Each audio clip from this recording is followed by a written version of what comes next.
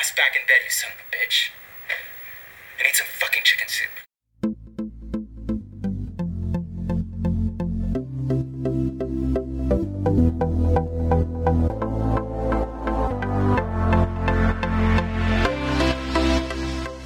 Hey guys, what's up? Welcome back to another episode of Liberty Diner Dish. I'm Ken. I'm Michelle. And we're about to jump right into another episode of Queer as Folk.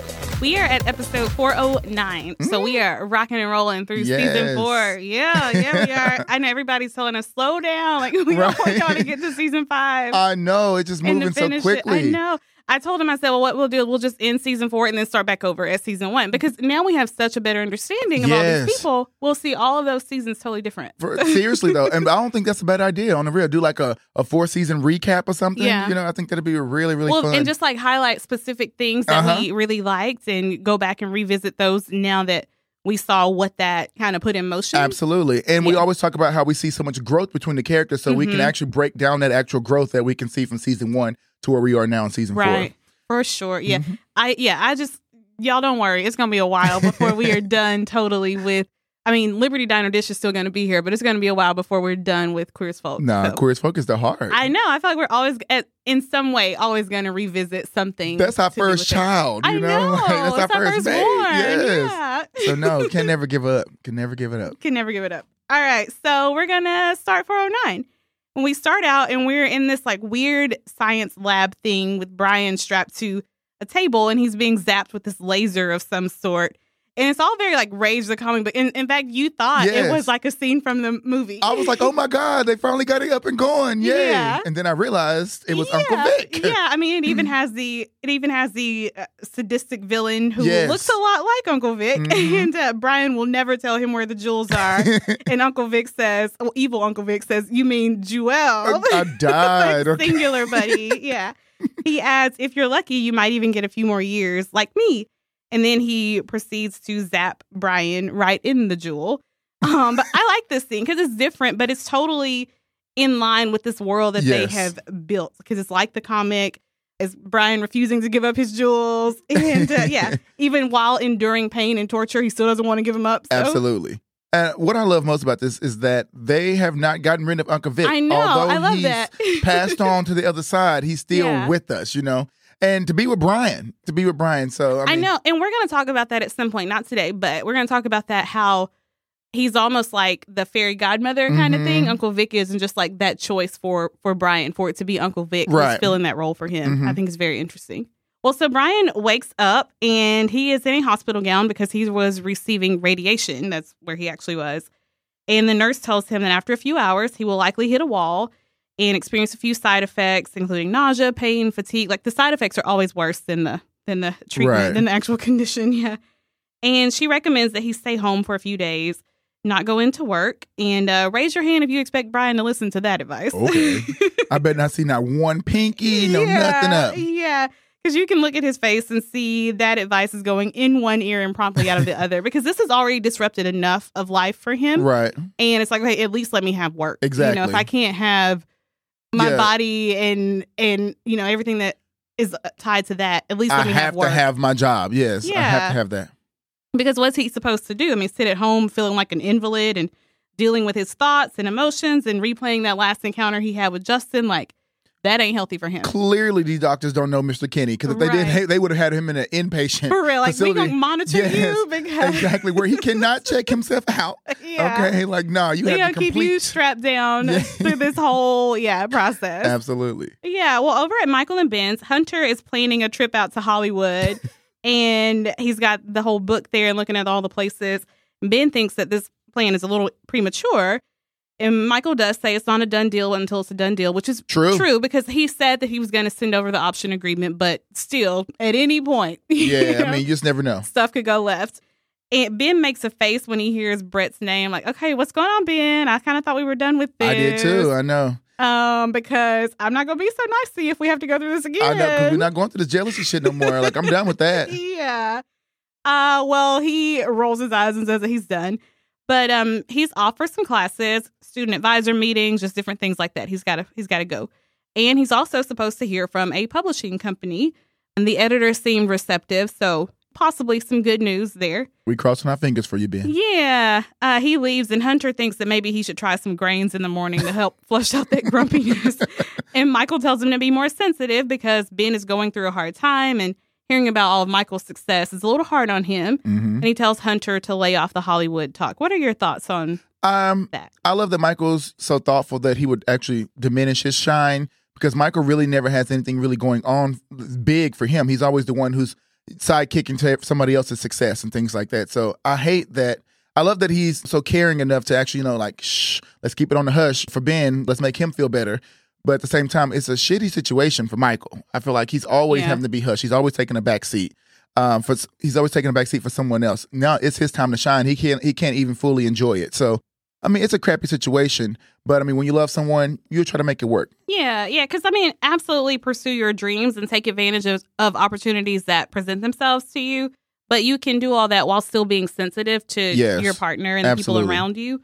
Now, if that lack of support gets to be too unhealthy or too draining, then address that and work through it if you can, I say. Yeah. I just want Ben to realize that Michael's not intentionally trying to put this in his face. He's just extremely happy. You know, I mean, this is a once in a lifetime opportunity. So they think at the moment, you know, like we don't know if it's going to be a rage 2, 3, 4, 5, but I mean, this is a big deal.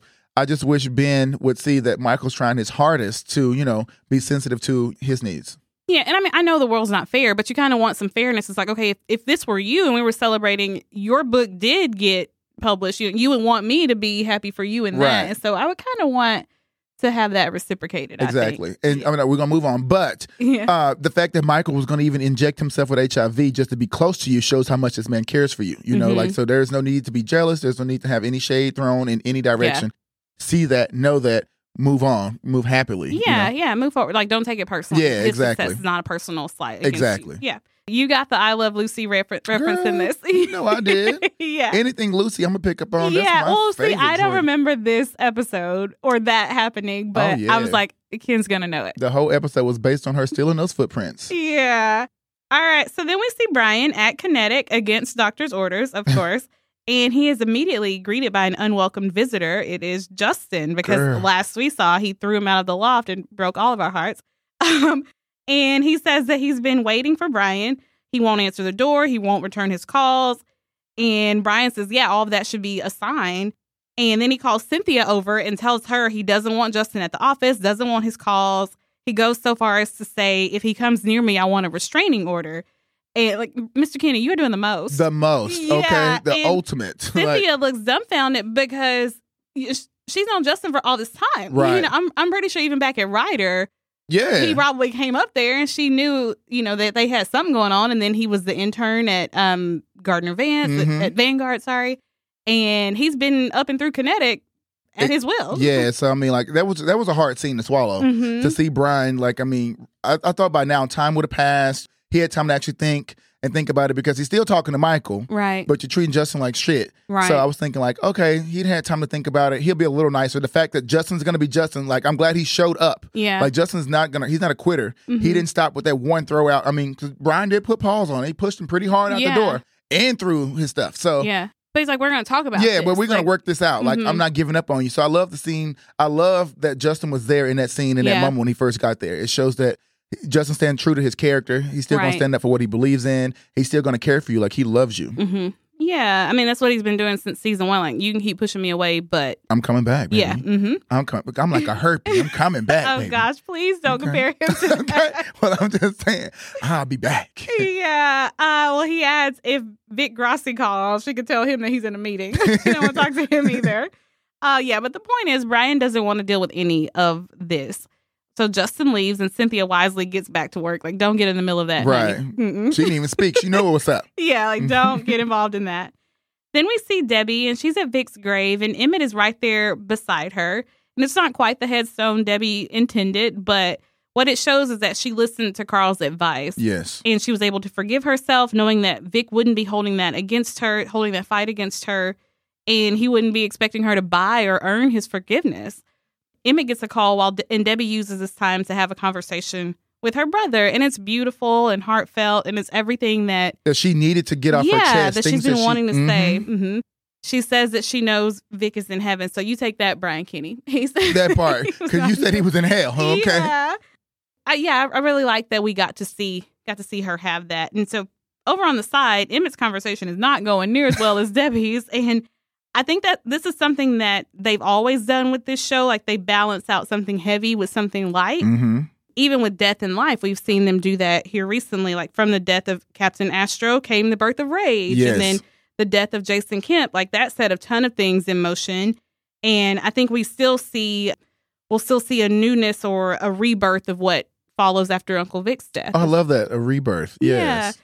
You know, they haven't been doing much like major stuff with Emmett's character this season so far, but I think sometimes that's how life works. Like, Debbie needed someone by her side, and even if she wasn't asking for it, Emmett was right there. He's that companionship that she was lacking. You know, he feels that void that Vic would have. But as a friend, and not as like, I'm your son or I'm your brother, right. but just as a friend who has chosen to be there. Because he does not have to be there. Right. You know? So I love that. I love what they're doing with Emmett's character. And also, like you said, they haven't done so much with him this season. It's because last season I feel like Emmett got put through the ringer. You know, like he dealt with so much with the Ted and you know, up and down with the emotions and losing who he was as a person. So this time it's to see his come up, his return, and I think he's doing wonderful. Yeah, and we're getting to see like all the sides of him because he is a great supporter for his friends and a great shoulder for them to lean on. And he is that rider of the group, for real. I mean, he arrived for all of them. He will be whatever is needed from him. Yeah. Emmett will give them that. Yeah.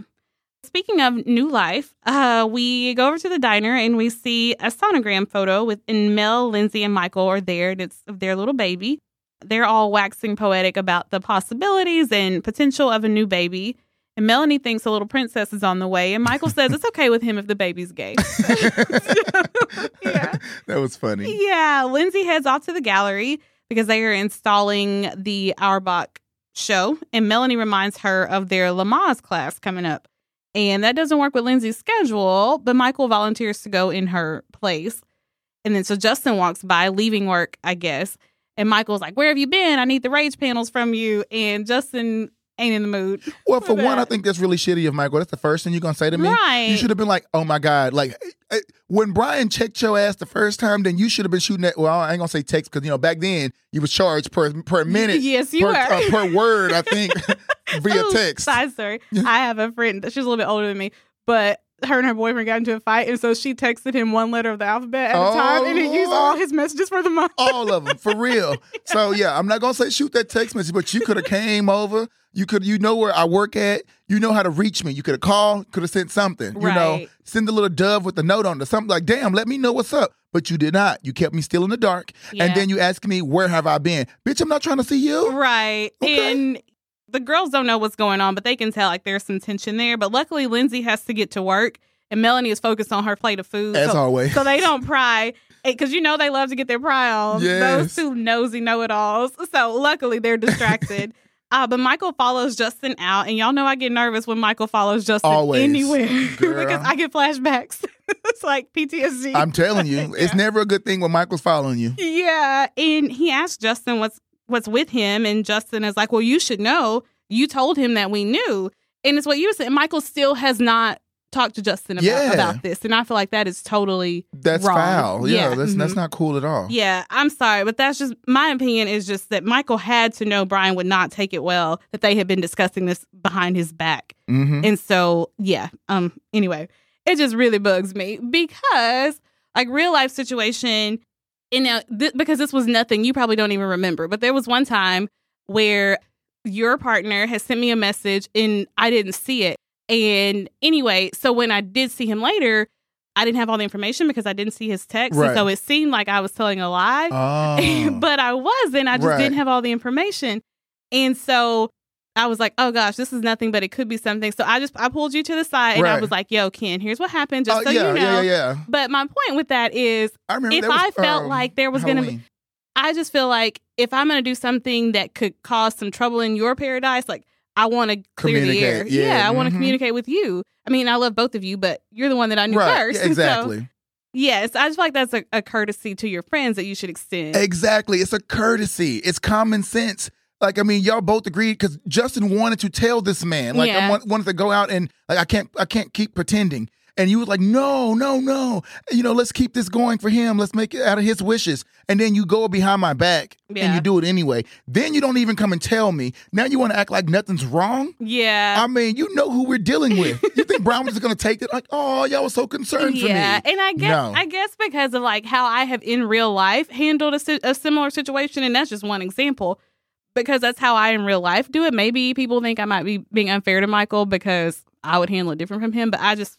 Y'all, if y'all ever think we've been unfair to Michael, go back to my season 1. Okay, our season 1 of Liberty on the Dish. I was always Team Michael, for real. Yeah. But after watching so many episodes, Michael does some stupid things. Like, I mean, yes, he's a loyal friend, but to Brian, yeah, I feel like he's only loyal like that to Brian. When it serves him or his friendship with Brian, then yeah. And and Michael does have a big heart. I mean, he does. He does and have a there big are heart. times with...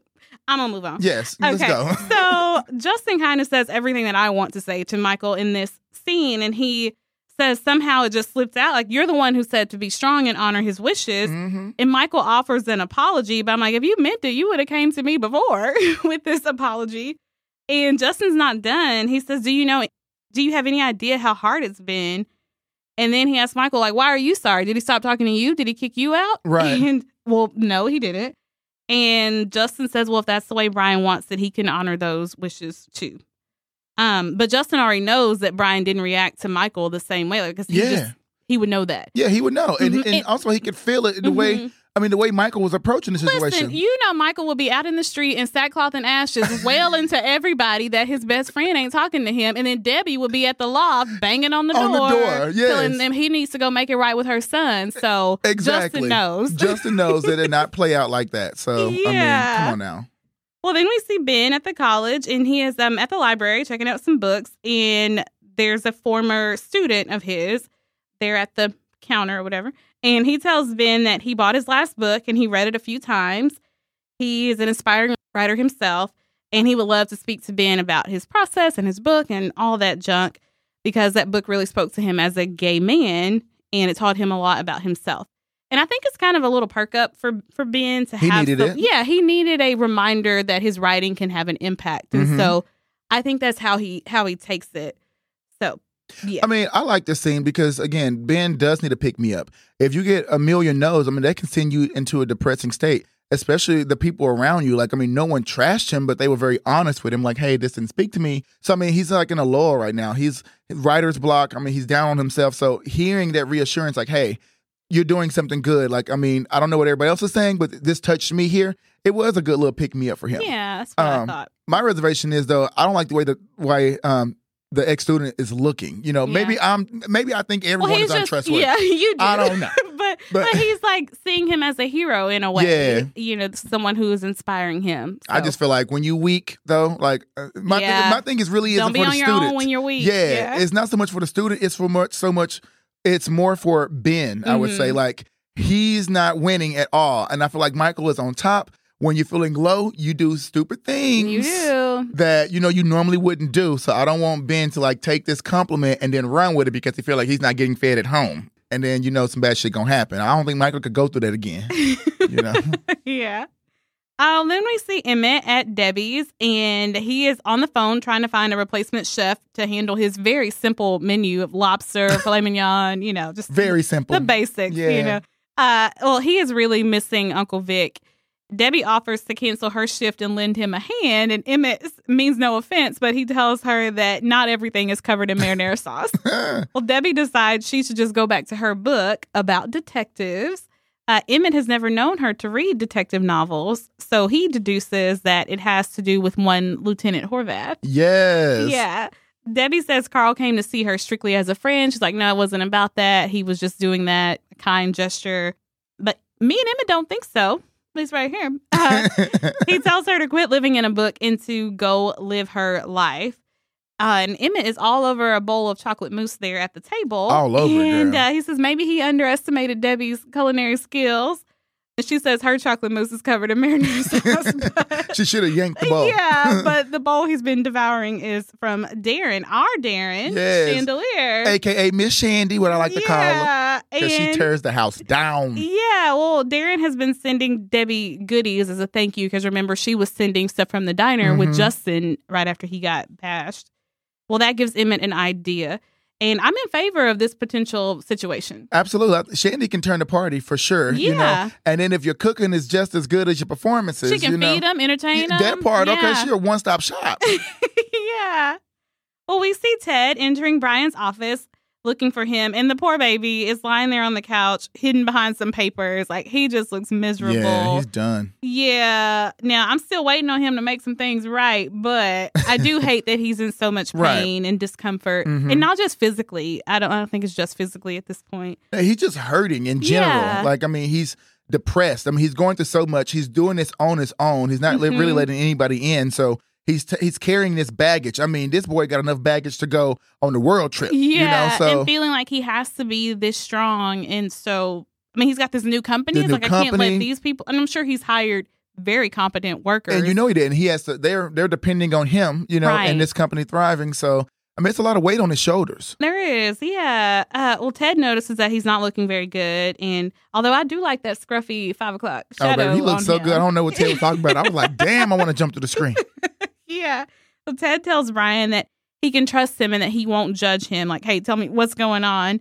And he tells Brian the first step is to admit that he has a problem. And once he's done that, he's on the road to recovery. Look at Ted come through. I know. Counselor Ted. Yeah. Brian tells Ted that he's got the big C. Cocaine, bigger. Crystal, bigger.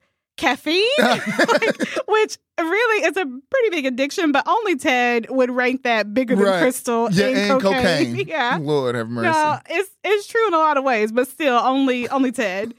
Yeah, and Brian says it's cancer, and Ted is more shocked by that than he would have been over those smaller C's, because nobody thinks about that with Brian. No. They know he's got his vices with the way that he copes with things and the way he enjoys himself. But nobody would be thinking cancer for him. Mm-mm. And he tells Ted that they got it, and he's in radiation. He started this morning, and then Brian barely makes it to the restroom. Now, Ted is the first person he tells voluntarily, and Ted may not know that he's the first person he told voluntarily, but I think he still understands this is a big deal. Yeah. And he says that he's relieved that Brian's going to be all right, and he asks if there's anything he can do. And Brian gives him 3 things. Number 1, keep your big mouth shut or you're fired. And I think seal. Yeah, stealing. Yeah. I think he means like at the office and around the family. And he says, cover for me this afternoon with a client, Dandy Lube, which is a huge honor that he is trusting Ted to make this presentation. Correct. Now, he insults him while complimenting him. It was a good one. Yeah. He says, if you can pretend to be Pavarotti at that pathetic pasta palace, then you can do this. Because Ted was bringing the show, though. He was. Okay. He had us convinced he was like on a stage. I know. At I was a like, big damn. theater somewhere. And then he says, call me a cab. I'm going home. And because Brian can try to deny and outrun it, but even he has to take the first step in admitting that he is human and a mere mortal, and this is just too much for today. I love that he came to his senses. I love that he trusted Ted enough to actually run a whole business meeting, too. Like, he trusted him with a big secret, and then he trusted his baby, his brand new company, with Ted. But he also knows that Ted is very level-headed. He's trustworthy. And that he would never want to disappoint. Ted is a pleaser for sure, so he would definitely give his all. Yeah, I just love the direction that their friendship is going in. I really, really love it. Because it from the day one, it had the potential to be really great anyway. It started from the moment where Ted wanted to be living Brian's dream for footsteps for one day, and Brian dressed him. I thought from that moment there, their friendship was going to just grow. So they always had the potential to be so great. Right, because they've both got like a quick wit, sarcastic, kind of dry humor thing. So they always snap potential. back and forth with each other really quickly. They're good with it. But I think Ted's whole experience last season, and even before that, like that really humbled him. Life in general can humble you if you let it. But in season 1, because of Ted's insecurities, he would try to find ways to bring Brian down a peg to make himself feel better. He felt like Brian didn't care about anything. He had no moral code. He was totally selfish. And I think the more he allowed himself to see beyond that persona, definitely when he's seeing how much Brian is giving of himself at this company. Correct. And just other things that he's seen as well, he started to see a real person. Yeah, and they already know that Brian sacrificed everything just to get the campaign going. Yeah. To get Stockwell out to prove that he was, bad business. So they know that Brian sacrifices so much for everyone. Now it's their time to help him. Yeah, and really just as their friendship has deepened over the season/years, it's like what Ted said in an earlier episode. It was he and Emmett were walking down the street, and then he said it's a wonder that he survived growing up in that house. So he knows what kind of man this is who's had to pull himself back up. Yep. Also, I think when you get yourself into a situation and you don't want people to judge you and sum you up based on your worst choices and your lowest moments in life, like you're able to extend that courtesy to other people. Mm-hmm. And so him getting over his crush on Michael, him seeing Brian as a real person, him working beside Brian at Kinetic, all of that has helped morph his image of this man. And so now when he sees him in a state of weakness, he doesn't rub it in his face and say, finally, I'm better than him. Instead, he sits beside him and offers to listen and to help. Absolutely. Plus, Ted has been working his program, so he's got all the tools and advice. Yep, he got all the tools. Got them all. I'm proud of Ted, and I'm just proud of the way this friendship is growing. Why do you think he tells Ted outright? Because like you said, I mean, Ted had a very hard year, and he knew that if Ted can do it, because Ted came back. Like, I mean, he had every reason to keep going down, but he didn't, and he's on his way up, So I think if Ted can fight and he can overcome it, I can do the same thing. I can fight too. I'm just as strong. So, I mean, I feel like they were kind of like in the same boat. Ted couldn't judge him because of his past that happened to him a season ago. So I felt like he just felt very comfortable. Felt like he could connect with him on that level. Yeah. I also feel like he needed someone at work who was in on it, right? To kind of be looking out for him. And I think it makes more sense to tell Ted before Cynthia because Ted is also a friend. Yep. And Brian's also not intimidated by Ted. And so in a way that makes it a lot easier and I think he sees Ted differently now based on, what you were saying. Mm-hmm. So yeah, makes sense. I know that he wants to have somebody in his corner and Ted feels like a very safe choice right now. Mm-hmm. Yeah. We see Ben and he took his former student, Anthony, up on the offer to grab lunch, and they're talking about Ben's first book and his experience pre and post diagnosis because we knew that he wrote about that because remember Ted, that's how he knew that Ben was positive. Mm-hmm. Ben says he remembers feeling terrified and that he would be next when all of his friends were testing positive. Then he said he got to the point to where he just wanted it to be over with. And I feel like that could have been a common opinion. Like I'm sure for a lot of gay men, it felt inevitable for a time there. Mm-hmm. And especially when the information surrounding it was confusing and very incomplete. I would kind of like to read his first book. Now, this second one, I don't know. But because from what I've already heard, I don't know if I got enough time for that one. But baby, that second book. Yeah, but the first one, I think I would like to read that. Because he wrote an encyclopedia on the second one. Like, baby. No. Anthony is very passionate about all of this, and Ben asks him if he's positive because the way he's talking about it is like it really spoke to him. Mm-hmm. Ben asks if he's positive, and he says he's not, but it did speak to him. He said that's the measure of any book, that it moved you, made you feel something. So Anthony wants to know when the next one is coming out, and Ben tells him that a couple dozen publishers have passed on it, but Anthony would like to read it and to give him his opinion. He's an English lit major, budding young writer. He works in a library, and he got an A in Ben's class, so he feels very qualified to offer an intellectual opinion here. But it might also be good for Ben to have someone read his book who respects his talent as a writer and is a fan of his work already. True. And since he, and like you said, he's a fan and he respects his work, I feel that also if Ben does need some critiquing, he would be the one who would be able to give it to him in an honest way, a way that Ben could actually receive it and not feel threatened or feel ashamed. Or feel like, who are you to tell me? Yeah. You're what, more Justice League than Ivy League? Yeah, that part. Okay, like he's so wrong for that. Yeah, but it's been a while since he's had some praise poured on him for his writing. Right. So, yeah, I get it. Now, as I was watching this, because he hands a copy of the manuscript over to Anthony, and I was looking at it and I was like, I wouldn't give him that because I don't trust him. Yeah, no. I was thinking like, damn. Well, I was thinking, well, he already shopped it around at the publishers. So, I mean, he's good on that. But I was like, ooh, I don't know. Yeah. And I was just like, who hurt me? To where my first thought is, they're going to steal your work. I know. Facts, though. But it's the truth, though. When it comes to your works, you have to have every T crossed and every I dotted. Yeah. Well, Emmett finds Darren practicing a number for Shanda. And I'm a little bit surprised that they didn't already know each other, but I guess he was Justin's friend. Like, Darren was Justin's friend. And Emmett tells him that they met at the So What If It's Not Christmas? We're having a Christmas party anyway party.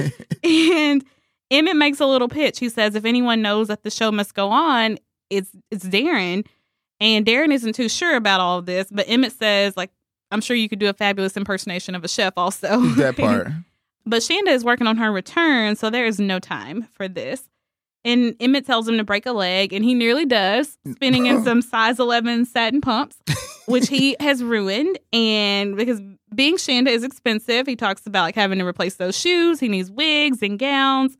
He needs, Darren needs some dough. Yes. Emmett needs someone to stuff it with spinach and porcini mushrooms. And I'm like, ooh, put some creamy cheese in there and give it to me. Girl, that's speaking my language. Yeah. Okay. So, you know, this could, a little partnership brewing possibly. I mean, I wouldn't. How you gonna say no anyway? Like, baby, you're just getting started. You gotta have some cash, right? You gotta have something coming on. I love how Emmett was like, baby, let's review this now. Yeah. Okay. Well, because he hasn't been able to take any shows for a while, so exactly. Well, you broke. Shanda can't come out looking half low budget now. Chandelier needs to be, you know, you the chandelier, boo boo. You're not the lamp, right? Okay, like, can't be half stepping. Oh, we see Michael at Red Cape, and Hunter comes in with the mail, and he has a letter from Brett Keller. It's 2 checks, one for Justin and one for Michael, each for $10,000. And they're like, oh my gosh, we're rich. I was like, rich? I know, like, oh, inflation. Like, these days, that will get you like a gallon of milk, a gallon of gas, and a loaf of bread. That part, okay? Maybe. And maybe your light bill. That's it. Like, Lord. Yeah, but they are both excited about the money and the merchandising and just like things moving forward. And Michael is dreaming about Tom Cruise and some compromising positions. Speaking of dreams, there's also a letter from Greenpoint Press for Ben, and Hunter accidentally opens it, and the publisher thinks it sucks. Damn. So not the news we were hoping for. No. I was just hoping that they both were going to win big on that same day. That would have just been the icing on the cake. But here we go again. Yeah, so we'll see how that news goes over. Yeah. Well, Debbie is down at the station, and Carl is in his office having some manwich. In Debbie's neighborhood, she says manwich means something different. Yes, for real, for real. She came to take him up on his offer to go out for a bite. Now, she does warn him that she hasn't changed much. She's still got a big mouth, still speaks her mind, and she's still as stubborn as a prom week pimple. But if all of that's okay with him, she'd like to, see about dinner. And Carl tells her that he's been seeing someone for a couple months now. Her name is Catherine. And when he asked her to go for a bite the other day, it was as friends. And you hate to see it, but Carl can't be expected to just wait. Because he had waited a minute. Like, baby, you had him waiting for a hot minute. Yeah. Okay? And there are some situations where waiting makes sense. But here, like, Debbie was being very, like, she kept shutting him down. Yeah, every attempt. He was like, yeah, she had a pattern of rejecting his advances since the very beginning. And I guess he got to the place to where he was like, all right, I'm not going to change her mind. So. And you're sending mixed signals. Like, I don't know. Like, so I'm glad that he waited a little bit. Yeah. So I'm guessing he waited a little bit. Yeah. But, he had to move on. Yeah, I know. So Carl just kind of broke my heart. And Catherine, you better watch your back. Yeah, baby. Because if I see you in the street, it's on sight. On sight. You know what it is, okay? Yeah, I got to defend young Deborah. You can't work it like she does anyway. Okay. Yeah. Ted is presenting a campaign to Dandy Lube, and he's trying his Brian Kenny impersonation. Poor baby Jesus. Green apples included. But Ted Schmidt plus a green apple does not a Brian Kenny make. No, baby. And how do you fumble the apple? Yeah, I don't know. But anyway, I was looking at this and I was like, Ken has dragged me to the gutter with him because this is not what I was thinking with Dandy Lube. This is not at all what I was thinking. Know. It's an automotive servicing company. Yes. Yeah. For real. Well, girl, at least I'm rubbing off somewhere. Yeah. As Ted is picking up the apple off the floor, he's like, if you want to be cool, if you want to be popular, if you want to get laid, then this is the lube you use on your car. Well, the client is not sold. And Cynthia is sitting there, and she's like, Brian is going to fire us all. Oh. Cynthia came through with the clutch. Yeah, because Ted was flapping in the wind. And Cynthia, she's watched Brian do enough of these pitches, so she steps right in. And she says, with a sexier, more playful new image, they can expand Dandy Lube's share of the market. And the clients, like, by suggesting we have half-naked muscle boys offering lube jobs and clothing optional garage. And she says, by appealing to women and gay men, like expand your market. Exactly. Yeah. And the younger guy says, well, it is an interesting point, Dad. Gays are an important demographic these days. And Daddy Dandy says that, well, we have a meeting with Vanguard later, and perhaps they'll have a more straightforward approach. Boy, it's straightforward. Yeah. And my heart dropped when he said those words. I was like, no. I know. Ted loved it. Yeah. Yes, we cannot lose to the competition. Not that one. And not that one. Go somewhere else. Yeah. Well, Doug is the younger Dandy, and he asks to be directed to the men's room. And Cynthia tells Ted, like, hey, that's your cue. Yeah, baby, go that's nail you. the account. That is you. Ted has a mini panic attack, and he's like, what if he's not even gay? And Cynthia says, well, that's never stopped Brian. That and he's part. like, go make the boss proud. Ted goes to the restroom where Doug is waiting, and Doug says to him, your presentation was very interesting. Like, Dad just hears the initial pitches, and then it's up to me to follow through. Ooh. And he asks if Ted has anything else he'd like to show him. Okay, my heart was racing. I'm like, is Ted going to go for it? Because this is not Ted's lane. Yeah. Is he going to do a Brian Kenny? Yeah, but don't sleep on Teddy. Don't sleep on him, okay? Because he put them lips to work. Yeah. So I think. He put something to work. Oh, then we see Lindsay at the gallery with some framed pieces for the Auerbach exhibit. And Sam stops by to okay some stuff with the installation, I presume. She shows him one of the drawings, and he says, well, I already know my work. I'd rather see someone else's stuff. Like the one marked Peterson and conveniently sitting there leaning on the wall. And Lindsay runs over to stop him, saying like she doesn't think he'll like it. She's not sure she likes it. And Sam says, if that's the case, why does she have it framed? Because framing is not cheap. And so you got to mean it. And I bet she used that Concerned Citizens money. You know she did? Okay, for real. From that check. They ain't got no extra cash laying around. To be framing stuff that you ain't sure about. Mm-hmm. Yeah. Most of that stuff up in their attic was not framed. No, at all. Yeah. Well, she starts hyperventilating a bit because Sam is about to evaluate her work. And it's a piece of him, too. Yeah. He tells her that it's good. He's very flattered. And they're standing very close. And he says that if she wasn't a lesbian, he'd ask her to marry him. And she says if she wasn't already married, she might just accept. It's cute little banter back and forth. Like, I mean, I think they finally made it to a point in this little relationship where they can actually kind of use their personalities and flirt. Because he's a flirt no matter what, you know. And I'm glad she's bantering back with him. But that could be a slippery slope. Okay? Because, I mean, this man is serious. Okay? Yeah. Like, he is a perv, okay? Yeah. Like, I mean, yes, I'm pervy too, but I mean, he's a perv, all right? Like, well, dang. I think for her, she appreciates the flattery. Yeah, I mean, because, you know, she probably ain't getting it at the house like that. You know, I don't know. Men love her. But after a while, it's just kind of... You want to hear from outside. They're gonna say it. Yeah. Exactly. And this is on something related to her art, her too. art, yeah. So. And he's loving what she's doing pertaining to her skill, you know, and she hasn't. I mean, he's hitting on her how she looks. Oh, like, yeah, exactly. Let's not pretend that ain't But happening. she's talented as well, though. So, I mean, that's an extra little Yeah. Well, Michael comes to the loft, and he is banging on the door with that whiny Brian screech. Oh, Lord. That screech? Yeah. Brian opens the door, and he looks rode hard and put away wet. Bless him. He was trying to rest, but Michael was insistent with the knocking. And Michael comes in about to make some chicken soup. And I don't know what would make him think Brian has the ingredients to make chicken soup. Like, I mean, you have to at least bring the shit over. Like, what is wrong with you? Like, does Brian look like he sits up and makes chicken noodle soup? And also, how are you beating on the door like that? You don't even know Brian was home. He was supposed to be at work. Yeah. You know? And then, two... Maybe he called the office and they told him he wasn't there. True. But then, two, if you know the man ain't feeling well, why are you beating on the damn door like that? He beat on it harder than the cops would. Like... So Michael doesn't have a key, which is probably a good thing. Yeah, thank God. Yeah. Well, he immediately goes into fixer mode. He talks about making a grocery list, doing the laundry, and Brian cuts him off. And he's like, this is exactly why I didn't want anyone to know. I didn't want to be treated like an invalid, like a victim, or like I was going to die. And he tells Michael to get out, and then he drags himself over to the bed. But Michael doesn't listen. Of course he doesn't. And he says, you think you can kick me out of here like you did Justin? I would have preferred that he worded that differently. Yeah, I'm going to say he phrased it that way to tell Brian he knows what happened and he's calling him out, even though it sounds like something else. But I'm going to just move on. I mean, this was some redeeming qualities for me. Like, I know I didn't like the way it was worded either, but go ahead and put that shit out there, Michael. You need to fix this. Okay, fix this ASAP. He tells Brian that Justin deserves to know he's your lover, your partner, whether you want to admit it or not. And sick or not, that's a terrible way to treat him. And okay, yes, it was. But so was what Michael did. I just want to put that out there. It was. Yeah. Well, Brian says he was only trying to make it easier. And I feel like there's defeat and reluctant acceptance in his voice when he says that. And he says Justin would have left sooner or later. Might as well be sooner. Oh, Brian. I'm like, he does not. How do you lay with this man every night? And for many years and not really know this man's heart. Yeah, but yeah, we'll talk about it. Brian tells him to go home to his wife and kid and like shoves him off the bed. But now Michael understands a little bit more. Mm-hmm.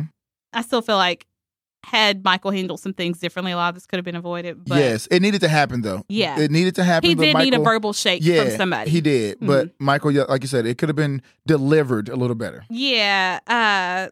Well, and I don't mean just like this speech. I mean the whole situation. The whole situation. That's how what it I meant. came out. I didn't mean this speech. I meant the whole situation. Yeah. You know, like I'm glad it came out because he needed to know, like, we know we're still going to be here for you. And I'm glad he found out that Justin knew and was still pretending to act like he did not know, because that shows love again. I mean, maybe you don't see it because you're enraged right now, so you don't see that. But to me, it shows that, hey, whatever you need, I'm here for it. If I need to pretend and make, you know what I'm saying, be there for you on a pretend type way, I'll do what I need to do for you. It just should have had a better delivery. And it should have never had to come from Michael's mouth. It should have came from Justin, you know, someone who's close to him. Yeah. In that way. I mean, like, Michael's close, but Justin and Brian are intimate. So. Well, I think that Gail's acting is incredible. In this scene, with this whole cancer thing, I mean, you believe it. You can see the struggle as he's walking up to the bed, like holding onto the wall, you know, trying to get up the steps. Like, yeah. Even in the office, going to the restroom, like he had just finished radiation treatment then. Yeah. So, I mean, like the way he was holding his body, his walk, he looked like he was in pain. Yeah. I mean, just the shifts in his voice, going from being defensive to defeated to resign, just and his posture matching that. Like, and he doesn't incredible. have the brightness in his eyes. It really looks like he's going through hell. Yep, he does. We see Emmett and his party is underway, and he and Darren seem to make a great team. Slaying the day. Yeah, it's a house full of football players and their wags. I know what that word is. Yes. Yeah. Wives and girlfriends. Yes. Yeah. This party is for the Iron Men. That's the pro football team there in Pittsburgh. Sure it is. And the host and hostess, Drew and Sierra, have an announcement to make. They are now engaged. And Drew's pals come over to congratulate him, and they ask where he got those caterers. And Drew says they look like a bunch of flamers to him. Well, Emmett hears this, and I love Emmett because of stuff like this. He goes up to him, like, excuse me. Yes. And he tells him, back in Hazelhurst, where I grew up, I was taught that if a real man has something to say to someone, he always says it to their face and not behind their backs. So even though you are a star, you still have a lot to learn about being a man. And then Emmett struts back and offers some flaming cherry what? Yeah, whatever it was. I was like, he checked his ass. I was like, now that's having balls right there. That's having guts, and that's having integrity for yourself. He wasn't. There's no check that you can write that's gonna make me, right. You know what I'm saying, just swallow my pride and diminish who I am. Who I am, yeah. Yeah. And I love this show for giving queer people opportunities like this. Like, it's not so unrealistic to where every single time they get to sit their bullies down. But I'm so grateful for the scenes where they do get to fight back against bullying and stupidity. And I bet this was also good for Darren to see in this very testosterone-filled room where obviously there is some homophobia. Right. Darren doesn't have to be so afraid because Emmett is right there with him. And he's like, nah, I got us. Yeah, I got us. Yeah. Baby, I want to give him 3 snaps and a twirl, okay? Like, come through. I was very proud. And I love how he stood up like, I hope I'm not overstepping. Well, fuck it. I don't give a fuck if I am anyway. I'm going to say what I need to say. For real. I was like, damn, Emmett. Okay, because, I mean, this is an NFL player, you know? Like, baby, the coin is long, okay? Right. Like, this is multiple jobs. This is you coming out for Christmas party, Mother's Day. I mean, all these girlfriends, they're getting engaged. Like, baby. Like, I mean, but he was like, fuck that. Nope. I need to say what I need to say. For real. And you're going to hear it today. Yeah. And he did it with a smile, okay? And then got back to work. He didn't make a scene or leave. Like, got right back to work. Yeah. But, I mean, he addressed him, looked him dead in the eye, and was like, listen, okay, you got a lot to learn. Mm-hmm. But girl, they so lucky that Cody from the Pink Posse didn't hear that comment because all hells would have broke loose in that house. Okay, he'd have aired it out. Aired it out. Okay, I can see him come right now. Okay, boy, they don't want them problems. Gosh, I hope he stays away for a minute. For real, he needs to work through some stuff. Yeah, Drew, watch out. Yeah. So Ben, Hunter, and Michael are home, and Ben finds a retaped letter from the publisher. And, you know, I was hoping they would have forged a new letter for him. Like, we're still considering it. Yeah. But they did not. And so he sees that they rejected his book. And Ben says, well, that's that. And Michael says, didn't some famous writer send their book to 24 publishers before they finally accepted it? And Ben's like, well, that was the 25th. Damn. And I'm like, 25, baby, that ain't nothing. Yeah, like, you're going to keep pushing, boo. I don't want to hear any whining until after the 100th rejection. Thanks. You know? Michael says Ben is a wonderful writer and he has a million stories inside of him. So he bought him something to help him tell those stories. And he holds up a box and Ben's like, what is that? Hunter says, it's called a computer. Oh, precious Hunter. Well, Ben didn't realize Michael could afford something so extravagant. And Hunter reads the situation and steps in. He says, it was me. I've been moonlighting. And I'm like, no, Hunter, that's worse than the truth. Yeah, baby, you're doing too good now. Yeah, that's worse than the truth. Don't tell him that. And Michael speaks up and says that he got a check from Hollywood. And Ben is like, so you read my mail, figured you better do something to cheer me up, and went out and bought me a computer. I don't want your consolation prize or your pity. Ben, you're about to frustrate the grace, okay? That part, like, I have extended a lot of grace to you, and you are showing up about to frustrate it. I mean, you know, I'm so torn. Because rejection is very, very hard. And it sucks to feel like you're losing when everyone around you is winning.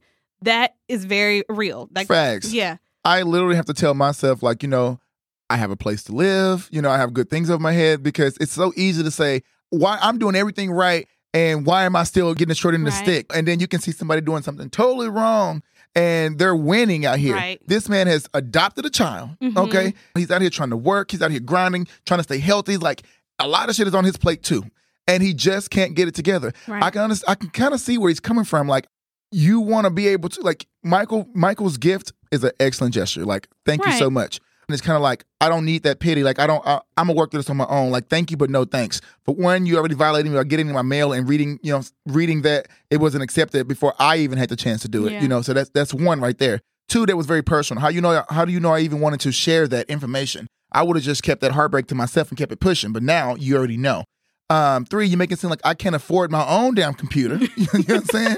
Like, I can't write and I'm broke. You know, like, you make it seem like I can't even afford my own computer. Like, no thanks. That pride is MF. Yeah, it is. There's a lot of pride going on here. Now, I do feel like if there's something in me that can't celebrate when a person that I love or is part of my family is celebrating, that's probably something going on within me. Right. You know, to where, not to say like you have to be happy just because everybody around you is happy. That's not what I'm saying. But if I feel like everything's a personal affront to me, when it's, I don't know. It's a difficult situation. Yeah. But I still am like, Ben, come on now, dude. I know. I'm gonna give him a little leeway. Like, I know you gave him a lot of grace. I'm gonna give him a little extra grace. Yeah. Because I understand. I understand. I know. Well, he's got me out here trying to defend Michael, which I'm still mad at Michael. So. Right. But Hunter says, well, does that mean I get the computer? Like, look, somebody's got to get it. Okay. Like, baby, I got studies. Yeah. Okay. I'm watching this and I'm kind of thinking, Hunter, baby, you might want to pack those bags and go claim the extra room at Debbie's house before Michael beats you to it. That part. Then you have to tell a little white lie. So she chooses you over Michael for a moment. But, I mean, it's looking a little iffy. Yeah, baby. with your pseudo dads right now. It's not looking good, baby. Yeah. Well, Debbie is having a drink at Woody's, and Emmett comes in and comments that it's nice to see her back on the job as the Liberty Avenue's leading hag.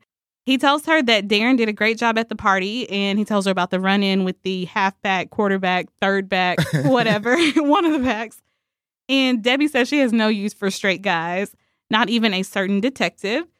She says that just when you hand them your heart, they go and drop kick it. And Emmett puts the clues together, and he figures out that there's another woman in the picture now. She tells him a story about Oliver Marconi, a kid who lived next door to her growing up. And he had a huge crush on her, but she never paid him any attention until his family moved away. And she says she still holds a place for him in her heart, same as she does with Carl. I'm like, baby girl, they had MySpace. You should have been on. You should have found him on MySpace. You could have still connected with Oliver, baby. Yeah. Well, Emmett says it doesn't mean anything if he's dating because it might not be serious. But Debbie says it's more than a cup of joe that they're sharing. She's like, he's gone and she's lost him. So. Oh, it's so sad. Yeah. But I mean, like, girl, it ain't over. It ain't the end of the world. You got so much to offer. Debbie's a wonderful person, but I mean, if she can't drown her little sorrows away in a drink, though, like, you got to get back on that horse, baby, and ride off to the sunlight. Yeah, go find you a new man. Mm-hmm. Michael and Melanie are at Lamaze class, and the instructor comes by to check on their rhythm, and Melanie assumes that she thinks that they're a couple, and she bets that the instructor would be surprised if she knew the truth. Well, Michael says, well, maybe she would just think, oh, how sweet, or isn't that interesting, or better yet, maybe she wouldn't care at all. Exactly. And I like that part, that, that's the best response for them is to think that it doesn't even warrant a second look, because it's just as normal and right as a straight couple there having a baby. Melanie says that it's great how far they've come, like him and Ben, her and Lindsay. She thinks they're lucky to have such stable home lives and mates who love them. I'm like, girl, you don't even know what's going over there. Speak for yourself because they are in near shambles. Yes, baby, you don't even know. Yeah. But she's thinking that there are bright futures all around with one baby and then a beautiful child on the way, or a baby on the way. Well, Justin is outside of Red Cape, peeping through the window, and Michael is running late from his class with Melanie. Well, Justin doesn't care about all of that. He's there to pick up his check and to bounce. Mm-hmm. And Michael pulls out the check and he's like, I was going to drop it off. Versus like, oh, right. And now Justin is a broke college student. You could have dropped that check off to him yesterday. That part. I know you know where Daphne lives. You waited a whole damn day. Yeah. And you know where the man works. Like, I mean, give it to your damn mama. Yeah, for real. Like, come on. Mm-hmm.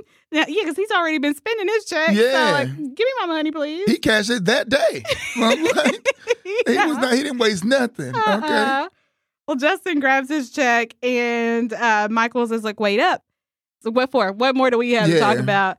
And Michael tells him that he saw Brian last night. Justin says, well, lucky you. Yeah.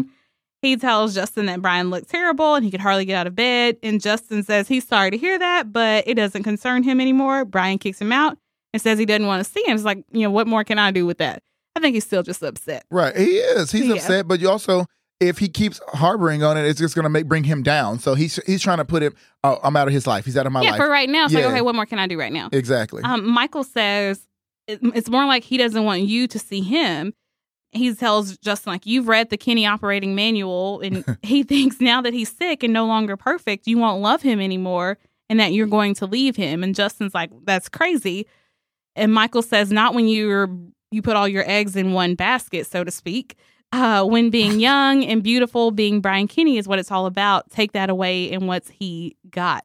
And so when you have that understanding of Brian, it's like a lot of this outrageous stuff that he does, it kind of makes sense because of the way that he thinks. Well, Justin leaves, but at least Michael tried to do something. It took him a while because, and had Justin not been at Red Cape trying to get his check, conversation would have never happened. When were you going to say something? 3 weeks later. Yeah. And after you've secured your spot back as the one he's dependent on. That part, okay. Y'all didn't hear that. Yeah, so he kind of slept on this news, but he did. Well, at least he's trying to make it right, though. So, I mean, he is making it right. And I'm glad he put that bug in his ear. Like, it's not you, it's him. Break it down. You know Brian's playbook. You know how to maneuver through this. He gave him the tools that he needed. I'll let him have that. Well, we see Lindsay putting the final touches on Sam's show, and in comes the man of honor. And she didn't want him to see it until it was finished, but he just cannot stay away. Lindsay gets him together real quick, though. But then she kind of changes her tune. She wants everything to be perfect. She wants to do right by him and his work. And he tries to calm her down by placing his hands on her shoulders. And these two guys walk by carrying a pretty big painting or frame or whatever. And he pulls her to him to save her from harm. Yes. I mean, they're like way on the other side of the room. I was like, I said, okay, I see you. Yeah, then that hug lingered. I said, now, couldn't you feel the flames? Like, I ain't going to say it was a fire or nothing, but it was a spark. Yeah. For sure. A little flicker. Because the way he was smelling her neck with the perfume and the way she came off his neck, I was like, oh, Lord, girl, don't do it. Yeah, well, she pulls back and Scummy Sam has her shaking in her knees a little bit. Yeah, girl, knees weak. Okay. Weak. We see Ben, and he is home doing some writing. He's preparing a lecture, and Michael offers to order a pizza, but Ben's not hungry. So Michael offers a bit of role play. Well, Ben snaps back at him like, I'm working right now. And Michael can see that he's working, but not on the new computer he got him. He tells Ben that he knows what he's going through, and he says he's been rejected a lot in his life by jobs, by schools, by clubs, by colleges. And Pretty much everything in his life. Yeah. And Ben says, but now you're being accepted, and that's all that matters. Like that was shade. You're missing the point, Ben. Yeah. And Michael says, I just don't want you to blame me or make me feel like it's my fault. And Ben says, well, sorry if I did that. Well, you did do that. Yeah, you did. You're and still doing that. Yeah, it didn't even seem sincere. No. Like, I'm sorry I did that, Michael. Yeah. And then he goes, I have no one to credit for my failures except for myself, which is why I've decided to reevaluate my goals and stop writing, at least for a while. Childish. Yeah, he's going to focus on what he feels he does best, which is teach. Like, that's his true calling. And he says, in fact, I've got to go to my office. He left some reference books he needs for his lecture. Girl, look late as hell. Yeah, I know. He's pulling a Brian Kenny. Yeah. He left everything at the office. I was like, it's late. Yeah. What you doing? Michael asks when he will be back, and he says, I don't know. Then he tells Michael to return the computer and get his money back. And rude. I felt that's very rude. Rude. Yeah. And you gonna tell me, oh, you know what? I could do something. Let me take this back. Yeah. Because you had that computer for like $3,000 back then. You know what I'm saying? With beautiful Probably. laptop. Like, nah, hell no. There ain't no app. There ain't no MacBook now. You know what I'm saying? Like, let me go ahead and get this shit. Let me get my money back. You don't want going once, going twice. For real. Because he did not have to spend his money on that. He didn't. Clearly, they have not combined their finances yet. And so he doesn't have to spend his money on Ben, but he wanted to. Right. He wanted to do something to like, hey, I still believe in you. Keep writing. But that was kind of rude. Now, I do hate to see anyone disheartened and giving up on their passion, but at the same time, Ben can be very insensitive to the people around him. And I love Ben, but all of these characters have flaws. Ben reminds me of a Scorpio. If it high highs, low lows. If he's going, sorry y'all for my Scorpio listeners, I'm a Cancer, so we connected y'all. We kind of same. But anyway, high lows, as in high and low lows. If the Ben show is going great, I mean, he's good. But the one moment the Ben show is going down, I mean, it's the worst. Like, I mean, everything is terrible, terrible, terrible. Mm-hmm. So I'm like, Yeah. Yeah, I guess I just want to say to Ben, I understand if you can't get past it, but be honest and like use some better words to talk through your feelings. True. And if you can't talk to your lover, then go seek some therapy, please. Yeah, go find somebody that you can talk vent to. Yeah. Well, Emmett has to return to Drew and Sierra's place to pick up his check and some equipment that he left behind. He goes to the door, and Drew invites him in and offers him a beer to kind of clear the air. Mm-hmm. And he says that he's not supposed to be drinking, but he's in pretty good shape. And Girl, he looking good. He lifts his shirt to get Emmett's confirmation. Oh, my God. I fell on the fucking floor. He literally did. I mean, nose pressed to the screen. Because in the first time we met him at the party, I was like, damn, he cute. You know, I just looked like, damn, this man's cute. Yeah. Okay, like, damn. I can't. Why am I smiling so big? Okay, this is even a character. This is a character on the show. Why am I? How do I crush? Y'all don't judge me. Just go on, babe. Go on. They walk over to the TV to watch some game film, and Drew points himself out to Emmett there on the screen. And now, as far as Emmett knows, this is a homophobic, very strong football player. The best kind. Go on, babe. Keep going. So Emmett makes good use of this slightly awkward encounter, and he asks, he's like, hey, I can get some football insight. So he asks, what's up with the tight pants? And Drew says, so there's nothing to grab onto when you get tackled. And then he asks why they're always patting each other on the butt. And Drew says, it's just friendly encouragement. Well, Emmett doesn't see much difference in how Drew plays his games on Sunday afternoons and how Emmett plays his games on Saturday nights. Drew throws him a football, and Emmett catches it, surprising himself. Girl, yeah, he surprised me. Yeah. Okay. So then Drew tackles him because that's the next part of the play, right? Like, they catch the ball, you got to tackle them. Lord, I'm getting hot over here. That's just football. That's just how it goes. Turn the fan my way. Drew has him pinned, and Emmett notices that he has a very nice body with those very strong, firm arms and a few other firm things. And Emmett says, well, what about Sierra? And Drew says that she thinks that he has a very nice body, too. And then Emmett is flipped over, and his pants are whooshed away. And this man, okay, I heard about men, you know what I'm saying, like one hand bra strap, like, hitting it. This man is the master of the panty drop. He flipped him over in one yank. It was ass out. Like no undies, no nothing. And that was jeans. That was in jeans. He flipped him over and one yank and ass is out. Yo, that scene was hot. That scene right there was all for me. They wrote that shit for me. I wrote that in my notes. I was like, this is Ken's fantasy come to life. And before you even said that, I was like, girl, this is my fantasy. It's my fantasy. I'm a little torn, though, although I'm enjoying this scene. I am enjoying it. You know how we feel about the cheaters. I know. We not big on the cheating. No, we're not big on the cheating. He just got engaged. Yeah, got engaged. Yeah. So, I mean, like, oh my God, like, that's too much. And then, baby, you're jeopardizing the coin, too, because if Sierra comes back home early, oh, the girls are boring, you done fucked up on all the money. You know what I'm saying? That's all the potential parties that you could have been doing. Two, this man may have you, and then he comes, and then the whole homophobic shit start running back to him, and then you're done again. Or he could bash you and beat you and say that you didn't came on to him. You know, a lot could happen from this. A lot of bad can happen to it. But since we didn't get that in this episode, I'm gonna. Well, the part that we did get, I'm gonna enjoy that. I'm gonna savor on that. I'm gonna just savor on that for a little bit today. Yeah, you're just gonna put he that is in your... fine. He said, "Grab my biceps." Then he said, "Now touch this." Girl, you can go home and rewatch that, aren't you? you? Girl, you know I'm going home to rewatch that. Oh my God. Yeah, I swear I'm not always a freak. My mind doesn't always go there. Sure. The show brings it out in me. It does. Damn, he was fine. Drew. Call you. I'm finding this actor's real name. I'm finding you on social media, baby. That's happening. Lord have mercy. Oh, we see Ben in his office working, and Anthony spots him when he walks by. He's already finished Ben's book, and he hands it back. That book is huge and heavy. You would have to register that as a weapon. Facts, girl. No, for real. Like, there's no way you could have read that book. Yeah, well, he says he lost 36 hours reading it. I believe it probably took that long. He was completely enthralled. Ben says thank you, and Anthony wants to thank him for entrusting him with it. And Anthony says when Ben has a spare moment, maybe they can grab a coffee to discuss it. Well, Ben has a moment now, so they're going to sit there in the office and discuss his book. I don't like this. My Spidey alerts, what is it? Spidey sense is just going crazy right now. Yeah. I don't like it. I do not like it. That one little compliment is going to turn into this slow lean in kiss and shit. You know how that happens, that staring at her like the characters was just developed so well. Yeah. And then that slow look.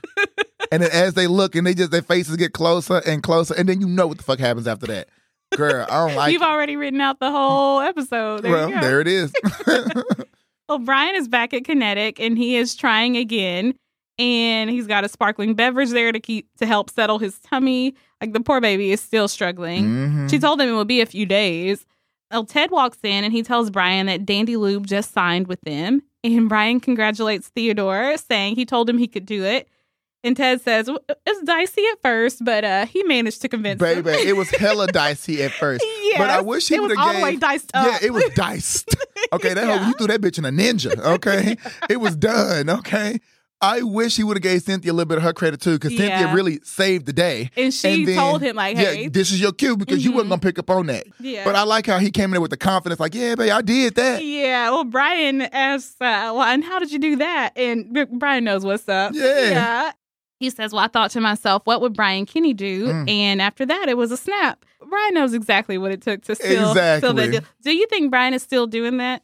Hell yes, I think Brian was gonna do whatever it's gonna take to get the account for real. Here recently, he hasn't had to because he's getting the people he has already worked with, so they know his work, they know what he'll do, they know the links that he actually will take and make their company thrive.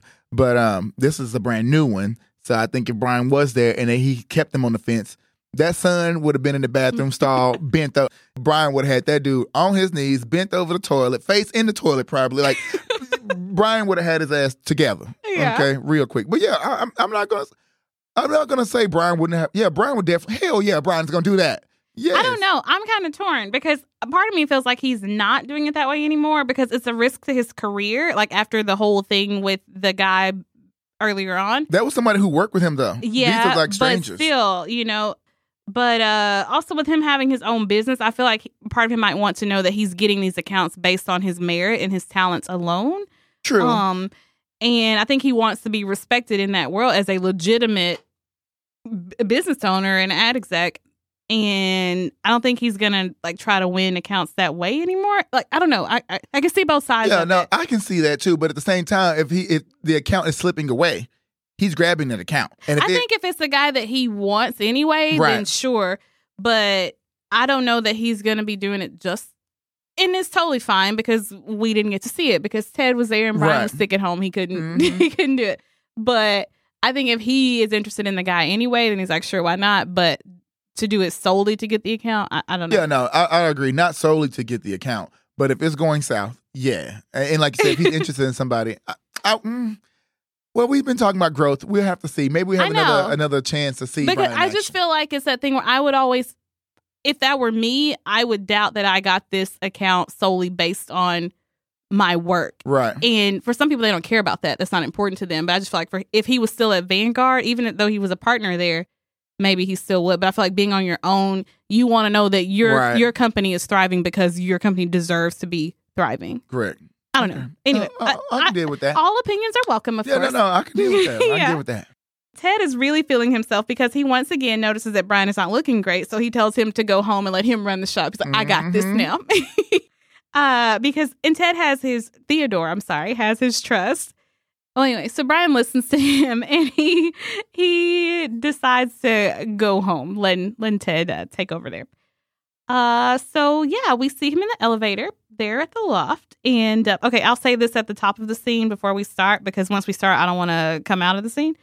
But I just want to say, like, these two actors are incredible in this scene at the loft. Yes. Like, incredible. You feel every word, every emotion. Yeah. Like, I mean, the facial expressions, the tone and pitch in the voice, the shakiness of the voice. I mean, like, this scene right here was so true. Yeah. They picked the best. It was actors. perfection. I mean, the chemistry between the two of them, perfection. Okay. Let's just get into it. When Brian walks in, there is a noise in the kitchen and someone is there, and it's Justin. Now, Brian doesn't really have the strength to deal with this right now. And he tells Justin, hey, I thought I told you to get out. And Justin says, well, I guess I didn't hear you. You tend to mumble a lot. And he asks if Brian wants some soup. Brian's like, look, listen to me. I do not want you here. And Justin's like, I don't care. Wait, I don't care what you want. Brian comes around to try to throw him out again. And Justin says, you're not getting rid of me.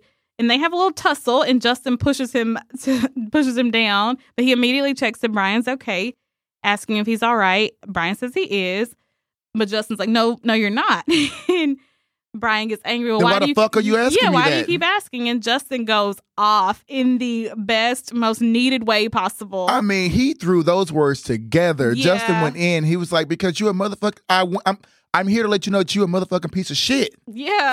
For not, for not telling me yourself. Like, I'm here for you. And for shutting me out. Yeah. For thinking that you can handle this on your own. And that little break in his voice just gets me every time. It's his eyes, like the conviction in his eyes. Yeah, there's the so way much he was looking. fire. There's all this stuff mixed in. You see hurt. You see, you see the hurt in his eyes. You see concern and worry all over his face. And then you see him like love, love. Like, I'm standing here for you. I love you. That's why the fuck I'm here. Yeah. And he says, most of all, for thinking that I would leave you because of this. Like, why would you think that? I feel like that is like an insult to Justin. Yeah. Like, do you really think I'm that vain? Like, do you not trust the words that I say? That, like, I think that's what hurt Justin the most, is like, you don't trust when I say that I love you. Like, you can't see that. And the rest of it tracks for Brian. But the part where, that he kicks him out, all this stuff, but the part where he doubted Justin's love, like, Justin takes offense to that. Don't tell me what I say to you and what I feel for you isn't real. And he's been saying that since season 1. That's the fight they've been having since way back in season 1. Right. Like, you can't tell me that I don't mean it when I say that I love you. And Brian is surprised by Justin's reaction, and he's surprised that Justin is mad because he wanted to say, and how dare Brian think otherwise. And I think Brian just continues to be amazed by this man who keeps choosing him. Right. And now when Brian feels like his secret is out, like, here's Justin fighting for his place at Brian's side. Yeah. And for Brian's place at his side. Exactly. And Brian averts his eyes when Justin asks why he thought he would leave him, because he's being exposed. Right. Like, Justin has given voice to Brian's current biggest fear. And he thinks that his fear of rejection and abandonment makes him pathetic, and he can't look Justin in the eye while he feels that way, because he feels like kind of like a loser right now. And so he's like, can't look him in the eye, can't face him with that. But he's never been able to hide from Justin before. And that's certainly not going to happen now. Nope. And plus, I think this kind of love and this kind of boldness coming from Justin is overwhelming for Brian. Mm-hmm. And he doesn't. He's never experienced it before. He doesn't know how to handle that. Yeah, no one has fought for in his corner like that, period. I mean, Michael probably has, but no one else. None of his family members. Debbie never stands up for him. She does, but not like this. Not like that. Mm-hmm. I mean, Justin didn't take no for an answer. He voiced to him how upset and angry he is and why he was angry.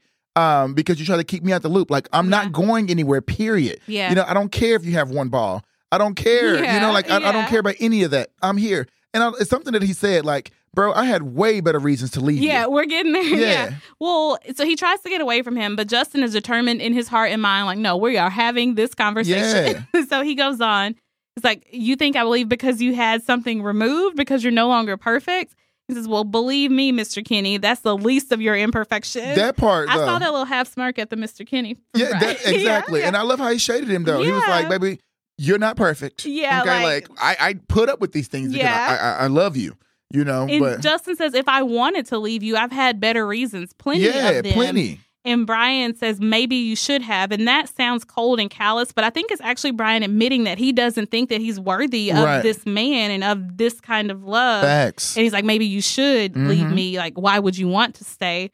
And it's almost like a challenge. Like, I think it's Brian still trying to control the narrative a little bit. And he also wants reassurance. Yeah. But luckily, Justin is reading all of this perfectly. Yep. Like, now he is in tune with the situation. And he says, yeah, maybe you're right, but I thought we had a commitment and I plan to stand by it. Now, the only thing I wish is that we got to hear the pillow talk between these two, between episode 308 and like 310. Right. Where this commitment would have been ironed out. Because you just know, they've had a couple conversations now to where, you know, that words were exchanged. Yeah, terms were laid out. Yeah, we're not privy to that conversation because there was the whole I thought we were partners thing. And here Justin saying, well, hey, we had a commitment. And there are a couple other things that tell you there was some pillow talk that went on. But I think the overall idea of their commitment goes back to 208 in their covenant scene when they said we're together because we want to be. Right. Like that was the commitment. As long as we want to be together, we're going to be together. And so I think that's what Justin is saying. Like, I'm honoring my commitment to be exactly who I want to be and where I want to be. And I want to be here with you with all your imperfections. So I think with that in mind, assuming if Brian still wants this and he's like, okay, well, then it's settled. And then Justin says, well, now go get in bed. Yep. And you son of Joan and eat some freaking chicken soup. Yes. And he did it. Yeah. And I mean, what is he going to do after that? I mean, you better go get in that bed and eat every drop of soup. Yeah, I'm not in playing that with loss. you. He's not playing games. And I think Brian knows what's good for him. So he goes and lays right down. And I love that they don't have to say I'm sorry, because him just doing the action and doing what Justin said, it was enough to say, thank you, and I'm sorry for acting an ass with you and treating you this way. I mean, it was enough said. I love that Justin doesn't even need to hear that. Yeah. He already knows how Brian works and how to maneuver in that world. Yeah.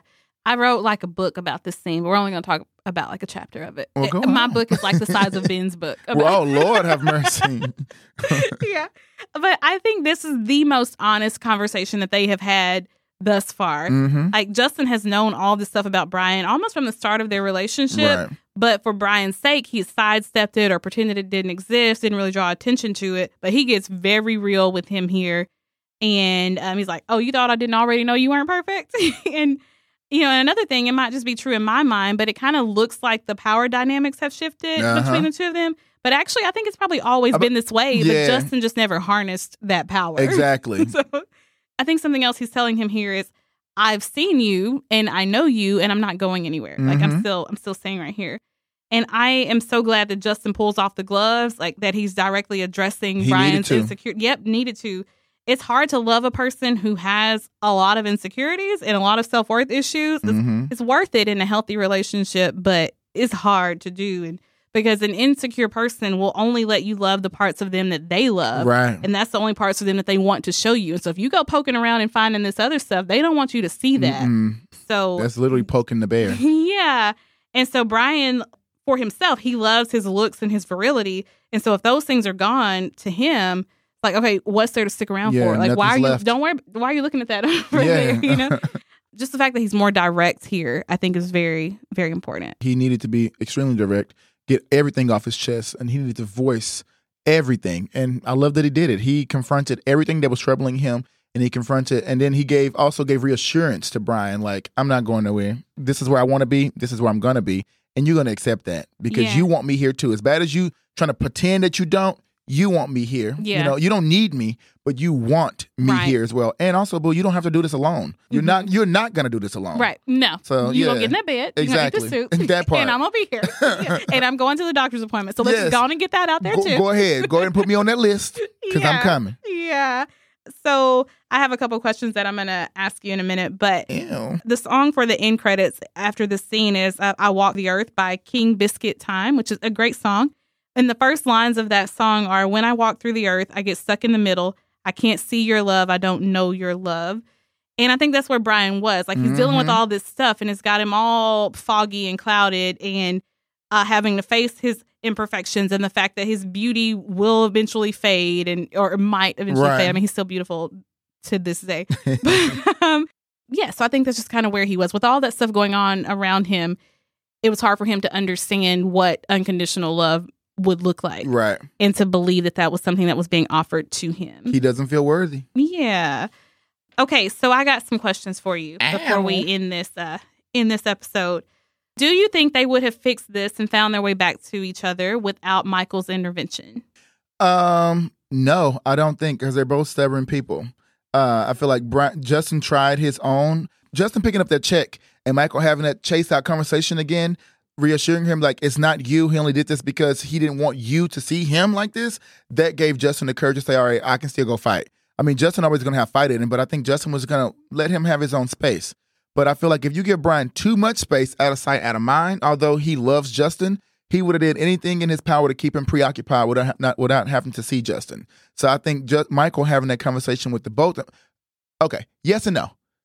Okay, yes and no. But without Michael having that conversation, Michael having that conversation expedited everything, opposed to it lingering on out, and we hitting 5 more episodes of them not being together.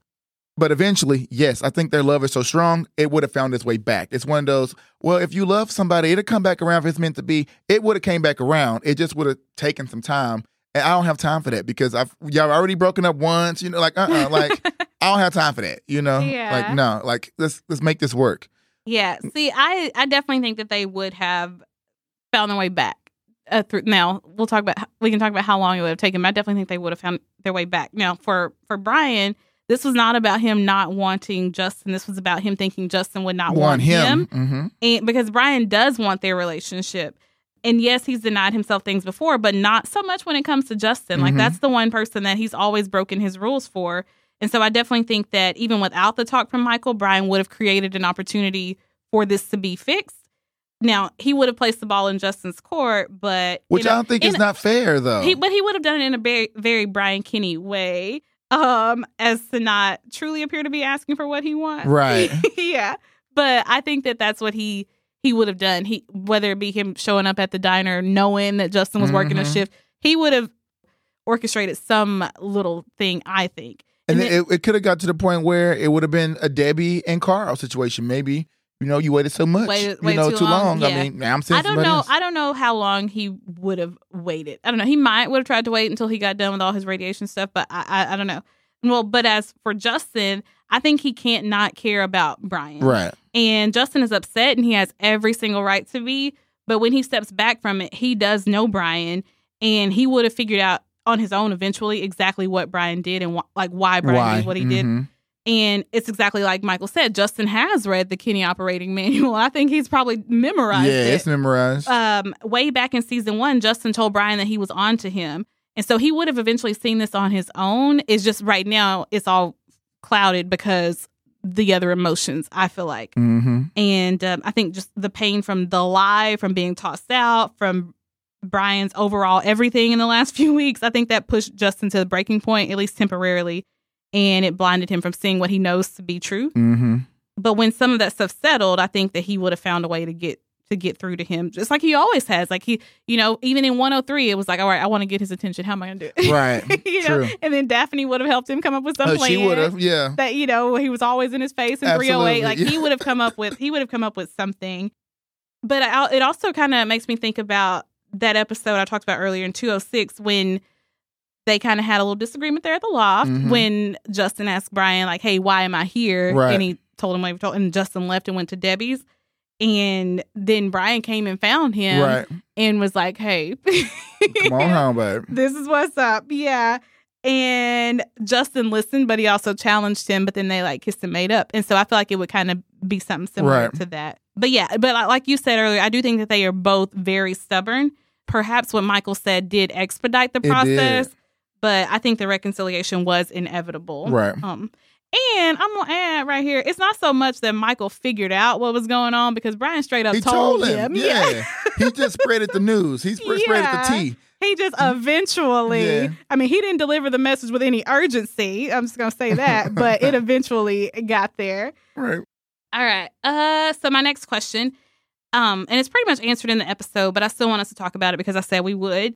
What's up with the difference in how he treated Michael and how he treated Justin? Like, why did he hug Michael but kick Justin out? I mean, like, it goes back to Justin gives him a different part of love. He lets Justin in on a different part of him. And it goes back to him not feeling if he's not perfect, it goes back to him thinking that Justin might not want him. You know, he knows for a fact Michael's going to always be there. Michael's been there since day one through everything. I mean, that's going to be his number one cheerleader always. But Justin doesn't owe Brian anything except for like he wants to be with him. So I think it came out of insecurities. Yeah. And it came out of insecurities, and he was scared. As much as Brian don't want to say it, I mean, he's terrified. I feel like he has to be terrified. Things are unsure. Although the doctor said you have 99%, some chance of a total recovery, you never know. Anything could happen, you know? And even if it ain't this, what's the next thing that could happen? Yeah, because all these side effects is going into it. Like, how is this going to affect everything about me? He also don't want to dim Justin's light at the same time. Like, you're only 20 years old. You shouldn't have to be worried about my health and worrying about me when you should be focusing on building your own life, your own career. You got so many good things going on. I don't want you focused on me and forgetting about what really should matter to you in this moment. So I think it was a combination of many things.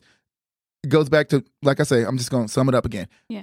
He gave Michael a hug because Michael's always going to be there. Michael's like a brother to him, like nothing more. Michael won't ever get anything else. A kiss here and there, but that's it. You know, like you a playful, fun little brother who sometimes we kiss.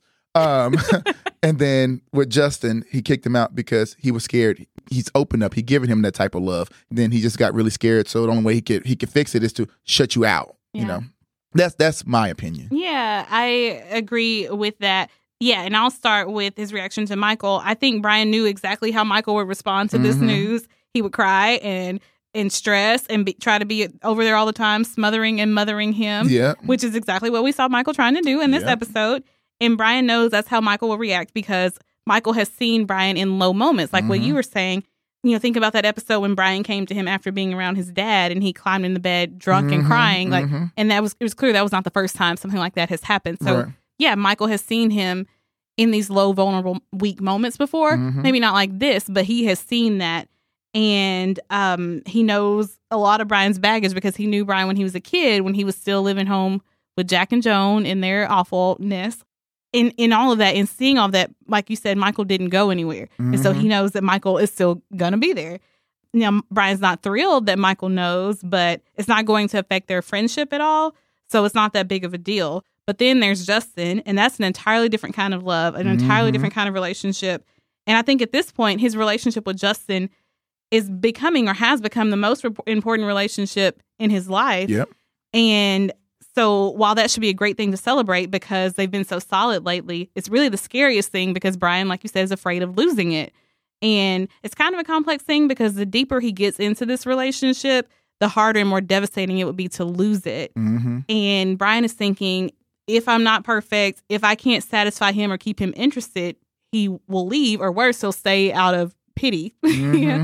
And we talked about Justin being triggered during the Pink Posse arc and how he sought safety and security. And I think Brian's triggered here, like that fear of abandonment and rejection, that's triggered in him. And so what safety looks like for him is let me remove the possibility of somebody rejecting me. So let me push you away before you leave me. And so that's what he's doing. That's how he guards himself. Yeah. And also he doesn't want Justin to stay out of guilt or obligation Like, that would be worse than Justin leaving, I think. Because that's the situation Brian's parents had, where they stayed because they felt like they had to. They had no choice. And it made everyone and everything they touched miserable. Yeah. And Brian knows that Justin would stay, even if in Brian's mind he shouldn't. And he thinks that Justin won't do what's best for him, so he pushes him off another Kenny Cliff. Yeah, and it's been a while since we. I know it's been a while since we saw poor Sunshine flying from one of those. But here we are again, and we've talked about Brian's self-worth issues. But I think he is convinced that Justin would not want this, would not want him like this, and he's like, there's no way Justin's getting enough from him now to make this worth it, and he thinks that Justin would stay for too long out of pity and then come to resent him. And then it's going to change how Justin sees him. Justin has always looked at him with so much love and adoration and respect, and he doesn't want to see that change, I feel like. Maybe he doesn't want because we all know how Vic and Debbie fell out, you know? And you know how Debbie literally said, well, I did this and this and I did da-da-da. Yeah. He doesn't want that. He doesn't want to hear that from Justin either, you know? Yeah. Put that stress on him. Yeah. And so I think he really wants to save him from the burden of this and also from the pain of all of it. Because it gets worse. Yeah. I mean, if they're going to stay true to that storyline, you know. It can get way worse. Yeah. So. Well, and that's kind of why I feel like he was mad at Justin for finding out, because it's like, Justin, you started the countdown on us. Like, the minute you found out these ugly truths about me, then it was just a matter of time before you got fed up and left. Right. So I think that's another reason that he kicked him out. Because in the floor picnic scene, Justin called Brian's body perfect. And that lodged into Brian's mind as something different than what Justin intended. Yeah. But he latched onto it like, my body was perfect. That's what he cares about. That's what he wants. Right. And it's not that anymore. But yeah, so I feel like all of that is kind of why, like, what it comes down to is what your summary was. It's just two different types of love and friendship. And it's got nothing to do with Brian not loving Justin, nothing to do with him choosing Michael over Justin, because they're not even in competition. Yeah. You can't compete when you don't compare, boo. Right. Yeah, but there's just so much more potential for pain and devastation if Justin finds out, and even worse if Justin walks away and abandons him, definitely at a time when Brian's already at his lowest. So he pushes him away before he can walk away. Which is sad. Yeah, but really then we understand. But then we get to this. Yeah, we understand. And then we get to this episode and we get this last scene where Justin's like, look, I'm here. Okay. I'm queer. I'm here. That I part. ain't going nowhere. Nowhere. Yeah. Okay? Nowhere. Yeah, it was a fun episode. Yeah, it was. I mean, I got closure on a lot of things. Like, finally, the wrapping. I love that they wrapped up the Justin and Brian. Because I could not deal with several episodes of them having that lingering. I didn't like that. I didn't like that at all. Because the way it ended last week, I was like, hell no. We're not doing this again. Yeah, like I just can't. I don't have it in me. I don't have enough energy in me. I can't take it again. Yeah. So I'm glad we got wrapped up with that. I'm glad Emmett stood his ground and got him a little piece of beefcake. Yeah. I'm worried about Michael and Ben though. Like, I just feel like, ooh, I don't know. Yeah. I just don't know. I mean, I don't want to wish nothing bad on Michael because he really tries to be, Mr. Save It and Captain Save a Ho. But like he's always kind of falls a little short, So yeah, I don't know. I don't know. About yeah, that. Because Ben is not in a great place. It doesn't seem. Yeah, and it's not. You don't make good decisions when you're not in a great place. And I'm gonna see what young Deborah gonna be doing too. Yeah. I mean, hopefully they're gonna write her another love interest in. No, we're getting a new man. Yeah, please let's get somebody new. I mean, Deborah needs to get that fireplace burning again. But yeah, I like this episode. It was a good one. It was deep, but also lighthearted and fun.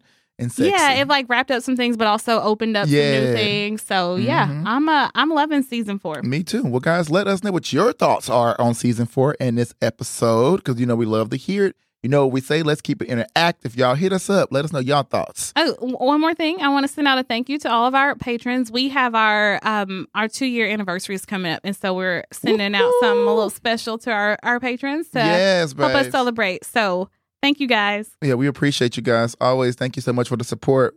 We couldn't do this without you, and we do this for you guys and our genuine love for queer as folk. Alrighty, guys. Well, until next time, we are out of here. Bye. Bye.